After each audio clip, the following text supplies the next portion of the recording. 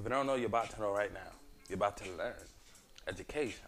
I'm Quindell Evans, BluePoetTree.com. Blue is the color of dream. Poet's the orator and scribe. Trees are what keeps us alive. Put those three words together, BluePoetTree.com. You feel me them? Right now we're reading Abundance Now by Lisa Nichols. And the subtitle for this book is called Amplify Your Life and Achieve Prosperity Today. So we're beginning chapter 4. Last time you heard me read from this book, I was reading from chapter 3. And I finished off chapter 3, but I didn't read the entire chapter 3 on the podcast. The mic had died, but whatever. So the fourth chapter is called The Third E, which stands for engagement. Engagement in your work for more than just financial reward. Let's go. Alright, so chapter 4, the third E, engagement in your work for more than financial reward. Success is not defined by your bank account balance, your career life, your career title, or your impressive possessions. Success is defined by how deep you love and are loved, how freely you give and receive from others, and how continuously you live in passion. In your passion, that is the new definition of success by Lisa Nichols. If you ever worked the whole day through being well paid to immerse yourself in something fun and exciting, where the day flew by and come the next morning you wanted to get up and do it all over again, that was a day when you were in your right livelihood. With our work consuming at least 8 hours a day, if not 10 or more, getting this part of our abundant life right is critical. But more than that, because our work defines us, contributes to our identity, and figures prominently in the social circle and professional relationships we choose, I want to help ensure that you are enthusiastically engaged in a life assignment that's been prepared for you through the divine plan. You have a life assignment that commands your time, talent, and treasure. Our life happens in stages or seasons. This is especially true of our working years as we move from early jobs to professional advancement to possibly owning a business to working to build our legacy. At each stage, we're called, I believe, by God's divine plan to move with high grace and ease into our next life assignment. How can we know what our life assignment is at each stage? You have to listen to your intuitive self. Your intuitive self is that pull in your belly that draws you toward a specific passion, such as working with children, educating others, advocating for the environment, or helping seniors. It may pull you toward music or travel, art or writing. It may beckon you toward inventing new technologies, developing a new part of your business, or stepping into management at your workplace. It might call you to start a family, volunteer at a charity, or become active in your church's mission projects. Whatever it is, whether career related or something outside of your professional life, your life assignment is something you naturally feel in your soul, like a magnet. It will continue to draw you toward it whether you respond or not. Of course, you may intellectually justify why you can't pursue it, or you may talk yourself out of it because you're fearful of what the assignment might entail. But you will feel the pull anyway, and your soul can't help but respond, whether or not your mind and body agrees. Your life assignment may not be related to your job or business. Lots of books tell us that we should strive to turn our hobby or passion into our career or business so we can live our joy every day. This has always struck me as unsound advice because most of the time it's the very fact that we don't have daily tasks, deadlines, and deliverables, or the need to make money from our hobby or passion that makes it so enjoyable. You don't have to pursue your passion as a business or career. In fact, it may be that your job or business will not include your passion or calling at all. Instead, your life assignment may be a labor of love you give to the world, to your family, to your local community, or to a specific group of like-minded people. Making your hobby or passion and pursuit a simple outlet simplifies things tremendously. This kind of life assignment based on your passion allows you to pursue, if you wish, a less than exciting career that becomes merely the steady, solid financial support you need.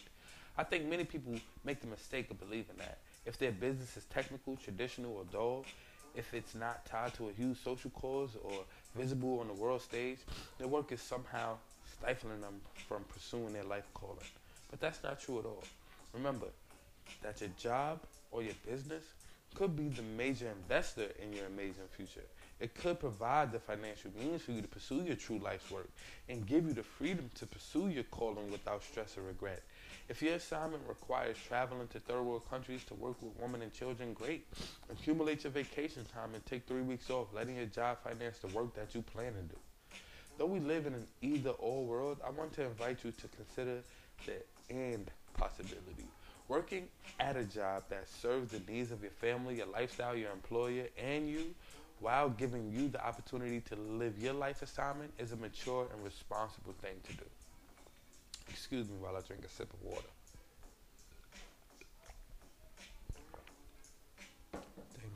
Thank you. What does a breathtaking life assignment look like? One of the reasons I can speak with such conviction on this subject is that I've been privileged to live my life's assignments for more than 20 years. When I first started out in the early 1990s, I had a pull in my belly to work with teenagers. I wanted to inspire them as someone who had come through tumultuous teen years myself. While I had an amazing family, I still experienced all the self-doubt, the self-criticism, and the suicidal thoughts that are not uncommon with teens. An addiction to a tough life lived raw in South Central Los Angeles. As a result of surviving some very dark years of my own, I believed I could have an impact on the lives of young adults in need of guidance. When I first recognized my calling, I did little things that allowed me to lean into it and test the waters. I volunteered at teen centers and that felt good. I expanded my reach to serve at local high schools, mentor athletic teams, and work with faith-based youth programs. And still the pull was there. Eventually I found motivating the teen spirit and began to hold my own events, developing a curriculum, recruiting corporate sponsors, and implementing my teen programs in schools and the juvenile justice system. It was so fulfilling. In fact, I worked exclusively with teens for 10 years and lived passionately inside that assignment. In fact, I could have done that for the next 40 years and it would have been enough. Teaching teens how to put words to their feelings, teaching them how to fall madly in love with themselves, teaching them how to make integrity-based decisions, set healthy boundaries, and apologize when necessary. Those were some of the most fulfilling years of my life, and that division of my company is still fulfilling to me today.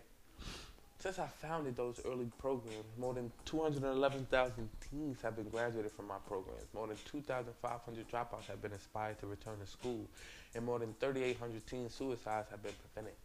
Plus, we've reunited thousands of teens with their families. As I grew that business and began to speak on behalf of teens, I started to be invited to speak at adult events. My name began to float around in circles where others wanted to do business with me. At the time, I was a teen lady, a label I was absolutely fine with carrying. Some fairly influential people in the self-development world were inspired by my work and introduced me to Jack Canfield, the originator of the Chicken Soup for the Soul book series, and now a good friend of mine. Excuse me one more again while I drink some more water.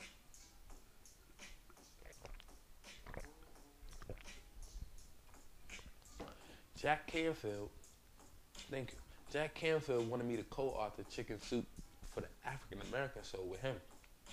And I'm embarrassed to admit that my negative self-talk and mindset had caused me to decline the invitation 5 times before I finally accepted this calling. What was I so afraid of? I was fearful that they'd find out I wasn't strong in grammar and that there was a reason I failed my freshman English class in college. Lo and behold, when Jack read my stories, he said they were some of the most powerful he had ever read. It was in that moment that I had to accept that someone else's perception of me, that of my college English teacher, was not my reality, unless I allowed it to be.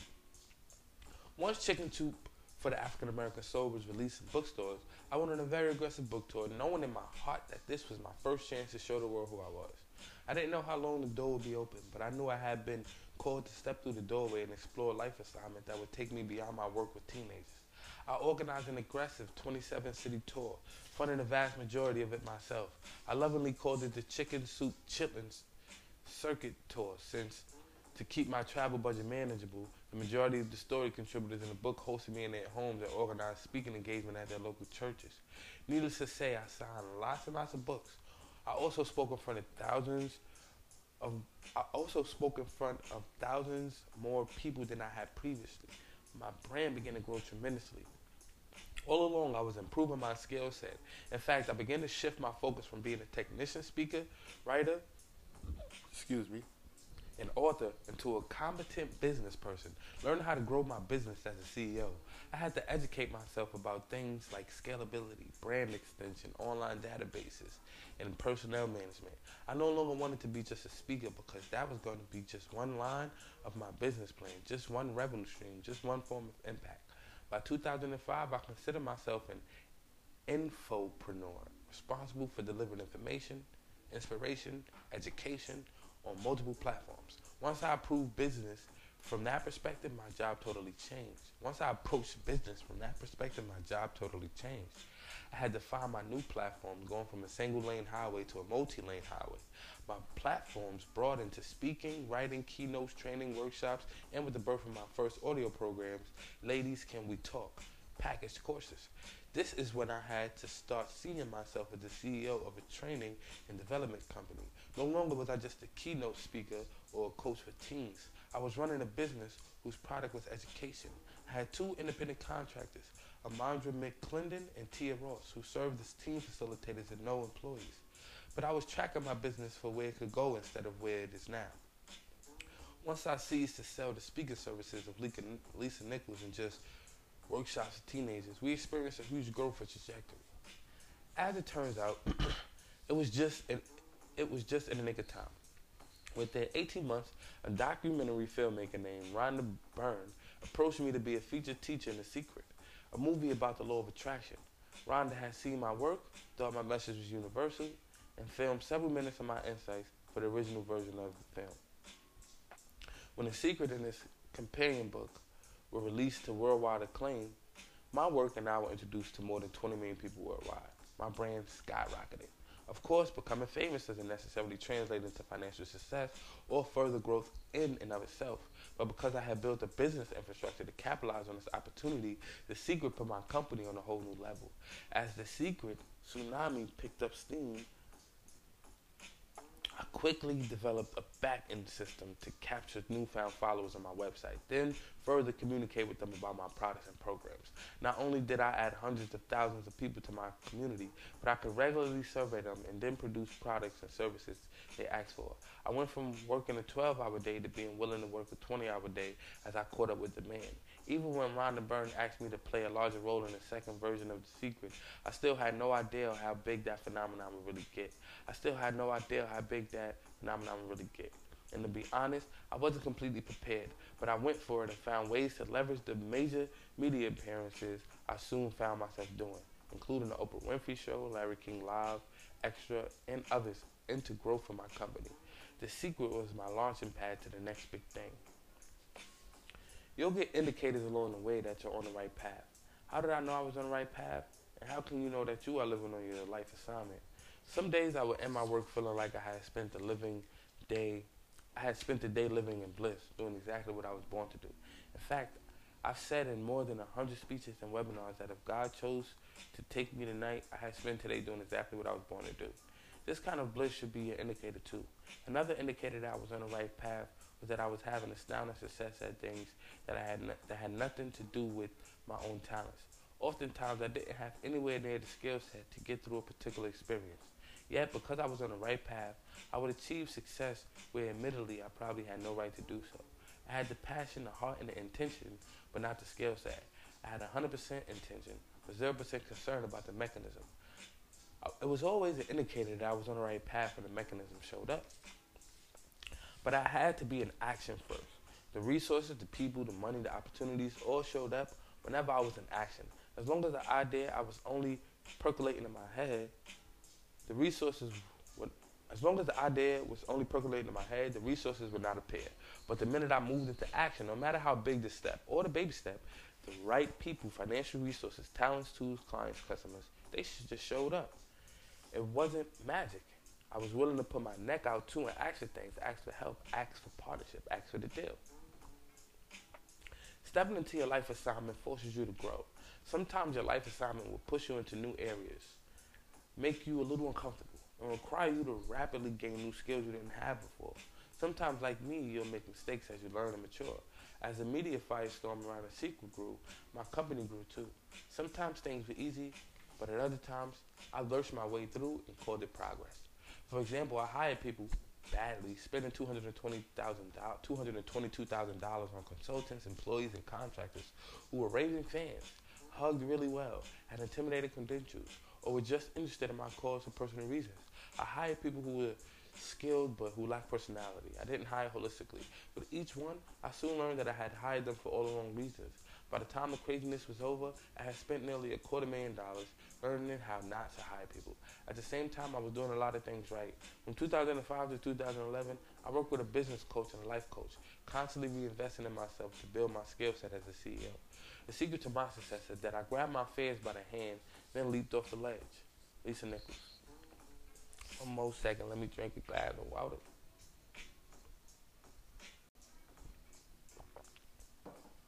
Thank you. Little by little, day by day, I built my business using bubblegum, band-aids, shoestring, and duct tape. Eventually, my business coach, Susie Carter, became my chief operating officer, and both of us recognized how much I wanted to grow the business to a whole new level. But we knew that to do that, we'd have to infuse the business with growth capital outside money and not use our operating capital to fund our activity. I had to grow again, learning the distinction between the two kinds of money. Luckily, we had the people, sales infrastructure, and operational infrastructure in place. The accounting was solid, and we were already running the business like a much bigger company. Could going public and attracting investors be possible for a company like mine? Taking the company public, we felt, would not only bring us the growth capital we needed, but in my quieter moments, I also thought what an inspiration it would be to my community and others who are living in the reality I was 20 years ago. If I could overcome the desperation of standing in a welfare line, transforming my life from public assistance to going public, anyone could do the same. A decision was made. We took steps in 2013 to kick off an S1 filing and launched Motivating the Masses, Inc. as a publicly traded company. Don't worry if other people judge you or your life assignment. What a process it all turned out to be. And I had to grow personally as a result. For one thing, I had to get over the fear of exposing my business, my financials, and my growth plans to outside scrutiny. Would people judge me? I worried. It's like people going through my lingerie drawer. It may be looking at our underwear, Susie quipped, but luckily everything's clean and everything's folded. Finally, instead of running a business on duct tape and a dream, we'd be able to secure a strong financial infusion that will help us replace our guerrilla-style solutions with real systems, super qualified people, and structured business development activity. It was the culmination of a 17-year dream to have the kind of company that would attract the attention of consumers, partners, and investors. One of the most inspiring aspects of the tedious and tumultuous journey was the great energy that my students, audiences, and partners gave me, jumping in with full-on belief as we went through a process that was 3 times longer than anyone expected. To prove that the company was attractive to prospective investors, we were advised, pre-filling, to go to the market and raise our first $250,000 on our own. We raised $1.8 million instead. And who were the people who put up $10,000, $100,000, and in some cases as much as $250,000 to build this dream even bigger? They were mothers and fathers, young entrepreneurs, seasoned business people, my students, and others from my community. To see them with tears of gratitude at just the idea of getting involved in the early stages of the company's growth kept me going. In fact, years from now, when a company has thousands of nameless investors trading our stock, those initial 97 investors who believed in me will still occupy a sacred place in my heart. Even though they saw my knees knocking and my teeth chattering, they still jumped in when Motivating the Masses was just an idea. It wasn't our P&L. It wasn't our forecast. It wasn't their faith in me and the possibility of what we're going to co-create that inspired them to come on board. I know that eventually when we're actively trading on Wall Street, when things get overwhelming and all I want to do is sit down, it's their faces I see that will keep me going. They are all special to me. There's a spiritual element to your life assignment. Excuse me while I drink some more water.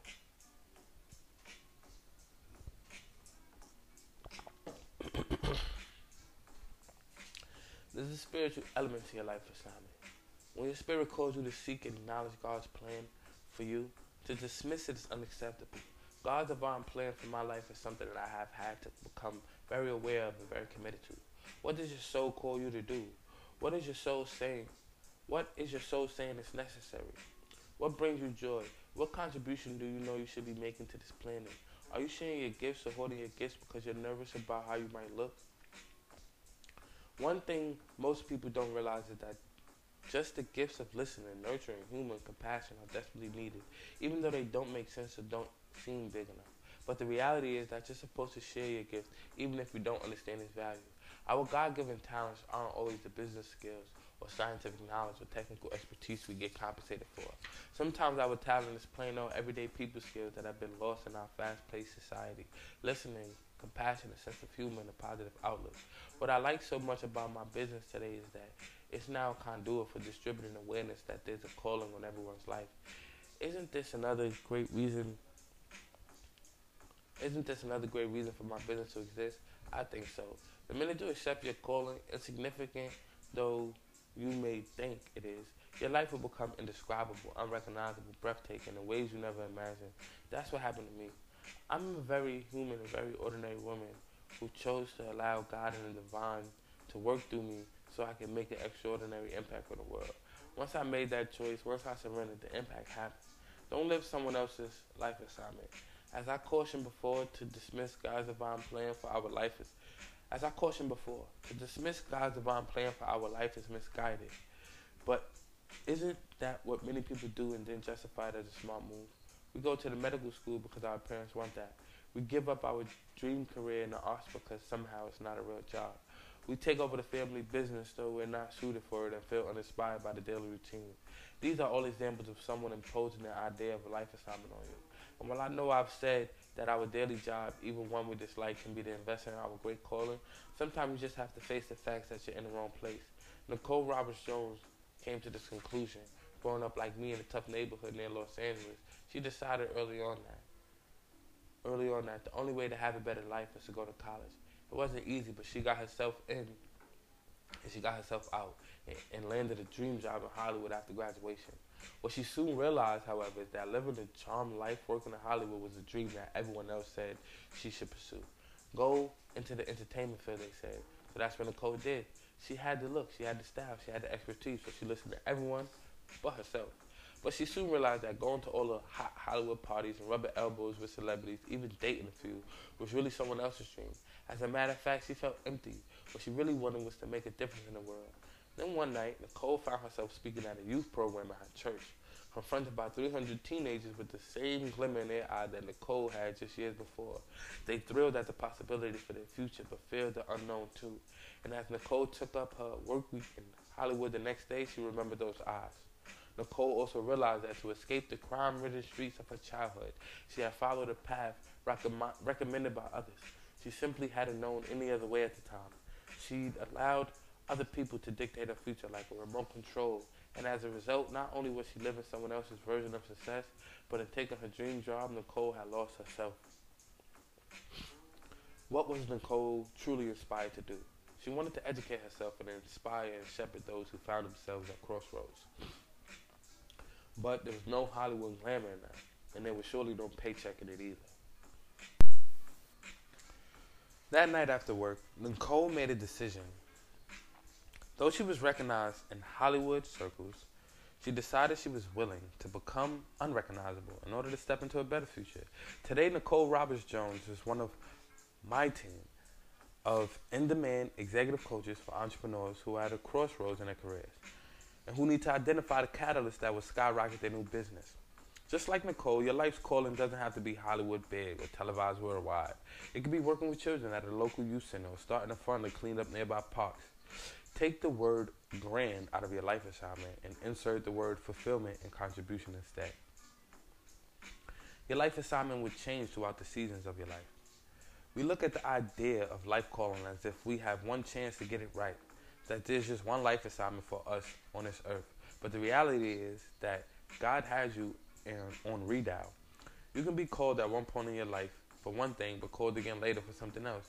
And he'll keep calling you with whatever the world needs, whenever you're needed. As your life evolves and you have more experience, your life assignment will evolve with you. While it may become more expansive, or it may contract, while it may become more laser focused and move you into a smaller niche, you may have to be open-minded and ask the right questions. What am I supposed to be doing in this season? What's my contribution in this moment? The truth is, The contribution and service you're supposed to be living would change. 20 years ago, the contribution you were making was very different from the contribution you're making now. But a lot of the discord, discomfort, and disruption we experience happens when we try to force that dated 20-year-old assignment into our now reality. Why not be in your now instead? Comparison is the thief of joy, said Theodore Roosevelt, author, naturalist, explorer, and 26th President of the United States of America. Of course, sometimes the transition from one season to another is fulfilled with drama, upheaval, and uncertainty. Kate McKay had built a multi-million-dollar company without ever taking a business class. She had an indescribable desire to succeed and knew in her gut that her future, as well as her children, depended on it. But as her business grew, her marriage crumbled. She'd been an at-home working mom following an old lifestyle model that no longer served her. Her life assignment was about to change. Torn between the accepted norms she'd been living and the uncertainty that was to come, Kate was frozen in fear, self-doubt, and feelings of unworthiness. Sitting in her car outside her accountant's office, reflecting on the shame of her impending divorce and the guilt of putting her 3 kids through the ordeal, pride, shame, excitement, and terror converged as Kate glanced at her paperwork and read the bottom line. Holy cow, she thought. The number was astounding. She wiped away her tears, took a deep breath, and picked up the phone. Hello, Dad, Kate said. I have some really exciting news. Financial independence shifted her into a new life assignment that inspires Kate daily to help others experience the same. Excuse me. By following her intuition and accepting her calling courageously, Kate McKay found her way through. Excuse me, let me take a sip of water.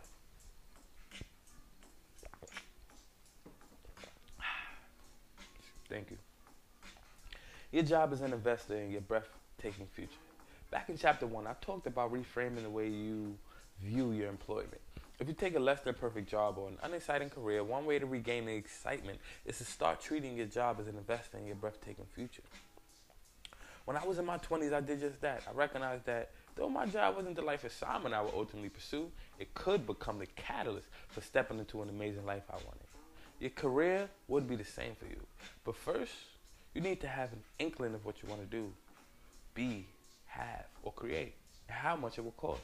You need a financial goal. Whether you're in a $40,000 a year job or a 6-figure career, decide what you can set aside toward that goal. Alternatively, decide what activity or life assignment your income will support now. You could even designate a specific amount or percentage each week that would fund a specific activity. Let's say that your calling is to work with landlords, residents, and local agencies to clean up public housing. You have an idea that if someone like you spearheaded the effort, you could help residents gain job skills, obtain employment, and bring pride and a paycheck back to their homes. Well, what is needed to make that happen, and how much does that cost? Similarly, if you work for a large consulting firm but are inspired to help bring music education back to public schools, could you designate consulting fees from a new client you just signed to fund such a program with a local orchestra who would play at area schools? Whatever you decide to fund, you must be diligent and disciplined about setting money aside from your current job. What lifestyle is your investor helping to create? One thing I recommended is to make decisions about the lifestyle and living standards your paycheck should be helping to create in your life. Jot down 2 or 3 lifestyle choices in each area. Then decide how much it would cost and how you would designate that money from your regular paycheck. If you're wondering whether to quit your job, be aware that it's negligent to run out and quit your job today. It's irresponsible in your relationship with your current investor to quit until you have another investor that can satisfy your livelihood and basic needs.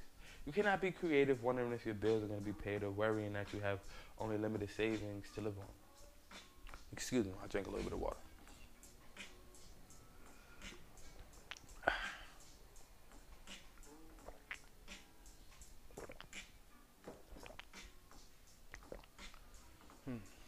Thank you. When people excitedly approach me at public events and say, "I'm so happy I quit my job," I reply, "I wish you would have talked to me first." One more reason to remain enthusiastic about your current job. Lee Reedman had a good paying job, but it didn't excite her to go to work. As an attorney, she prepared legal documents for clients, but something was missing. Her heart just wasn't engaged. Then one day, Lee thought about what she really was meant to do.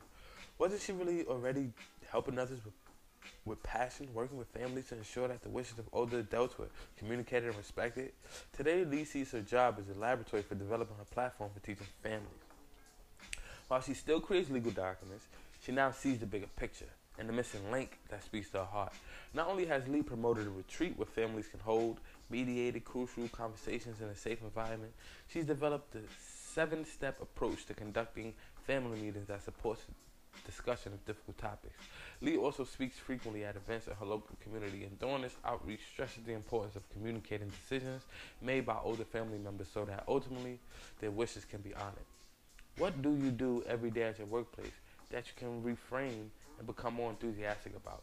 Is your job already providing a mechanism for something you're called to do? Another program participant of mine, Marie Mabuni, discovered the answer for herself. As an anesthesiologist, Marie had reached the point where she was starting to ask deeper questions such as, what is my purpose? What is my unique gift? What did I come here to share with the world? This was scary for her because being a doctor is a giving profession. Doctors do good in the world every day, yet Marie knew there was something more she could offer. After praying repeatedly and telling God, I'm ready, Marie got a terrifying answer. Her life assignment was spiritual work. This threw her into a tailspin. How could she do that when she'd been training for something else? Who would even listen to her? Marie wasn't even a regular churchgoer. And even more pressing was the question of how she would support herself. She had a house she loved, but with a mortgage and financial obligations. She felt trapped, scared, filled with anxiety and guilt-ridden too. She had asked God to repeatedly reveal her calling, and now all she was finding was roadblocks. She wasn't feeling good about the situation or herself, crying herself to sleep night after night from pure nervous exhaustion. Marie only knew that she had to fulfill her purpose now that it had been revealed to her. Soon after, Marie came across one of my recordings. Committed to meeting me, she attended one of my events and struck up a conversation. When she told me she wanted to quit her job to pursue her dream, I stopped her. Baby, your job is your investor, I said.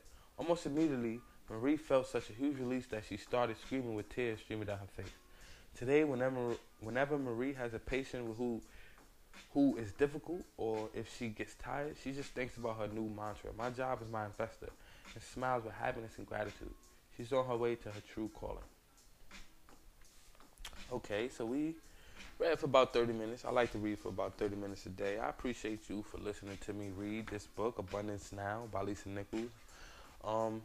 Hopefully you took something from it because I'm feeling it. And we about, I guess, a third of the way, or look like halfway through chapter 4 right there. And next time we come back for the next half of chapter 4, the third E. You feel me then? What was that? What's the third E? Enchantment? Want to be engagement. Engagement. You feel me? Being more engaged. Yeah. You feel me? We got to be more engaged in our relationships, in our work, in our lives. I need to be more engaged, be more grateful of moments, be more grateful in my life. I probably was that girl that she was talking about. I quit a job because I wasn't as engaged in it, and ended up literally trying to find how to be creative, knowing I ain't got it and stuff like that. So I took the hard route, didn't use my job as in my investor, and try to use my dreams to invest my dreams, to try to use my dreams to be the investor for my dreams. So I'm glad I got a chance to reflect on my path and think about how to approach things differently from now. You feel me? Yeah. So if you don't know, you're about to know right now. You're about to learn. Education. You feel me then? I'm Quindell Evans, BluePoetry.com. Let's go!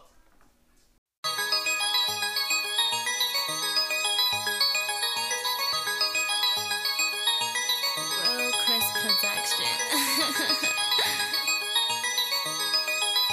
Let's go! Woo-hoo! I know you want me. I know you won't leave.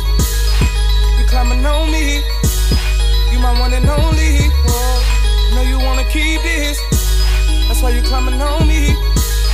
Don't get addicted, cause you might OD. Yo, I'm not a player, not a player. These games ain't for me, I only need one woman. But don't get it twisted, I'm straight. My girl give me her and she keep my love coming. And I love her too. She like when I black till I make her turn blue. And I'll be a fool to cross a red line and give it up to you. No, I know you want me, but I got my own thing. Whoa. And she counting on me. She my one and only. Oh, I know you want me, but I got my own thing, and she make me feel free, so I never OD. Oh, no need to weigh my options. I like what I got, you know cheaters never prosper. But don't get it twisted, I'm straight. She call me Big Papa, and I treat my mama proper. The blacker the bird, the sweeter it gets. The darker the toe, the harder the hit. The brighter the sun, the hotter the heat. The stronger the love, the harder the leave. The way you looking at me, I could tell you want me. You definitely a dime piece, but I got my own thing. Whoa, I'm not trying to be mean, but you know what I mean. You can't come in between me and my one and only. That's a dub in the first place. Use a dime, but the time ain't worth it. Yeah, use a dime, but that's a dub. Why would I jeopardize what I got with my love? My heart not broken, don't need fixing. Ain't nothing missing, nothing wrong with it. So you can keep on playing your position and let me keep living out my vision. I know you want me, I know you won't leave. You climbing on me, you my one and only. Whoa, know you wanna keep this, that's why you climbing on me. Don't get addicted, cause you might OD. Yo, I'm not a player, not a player.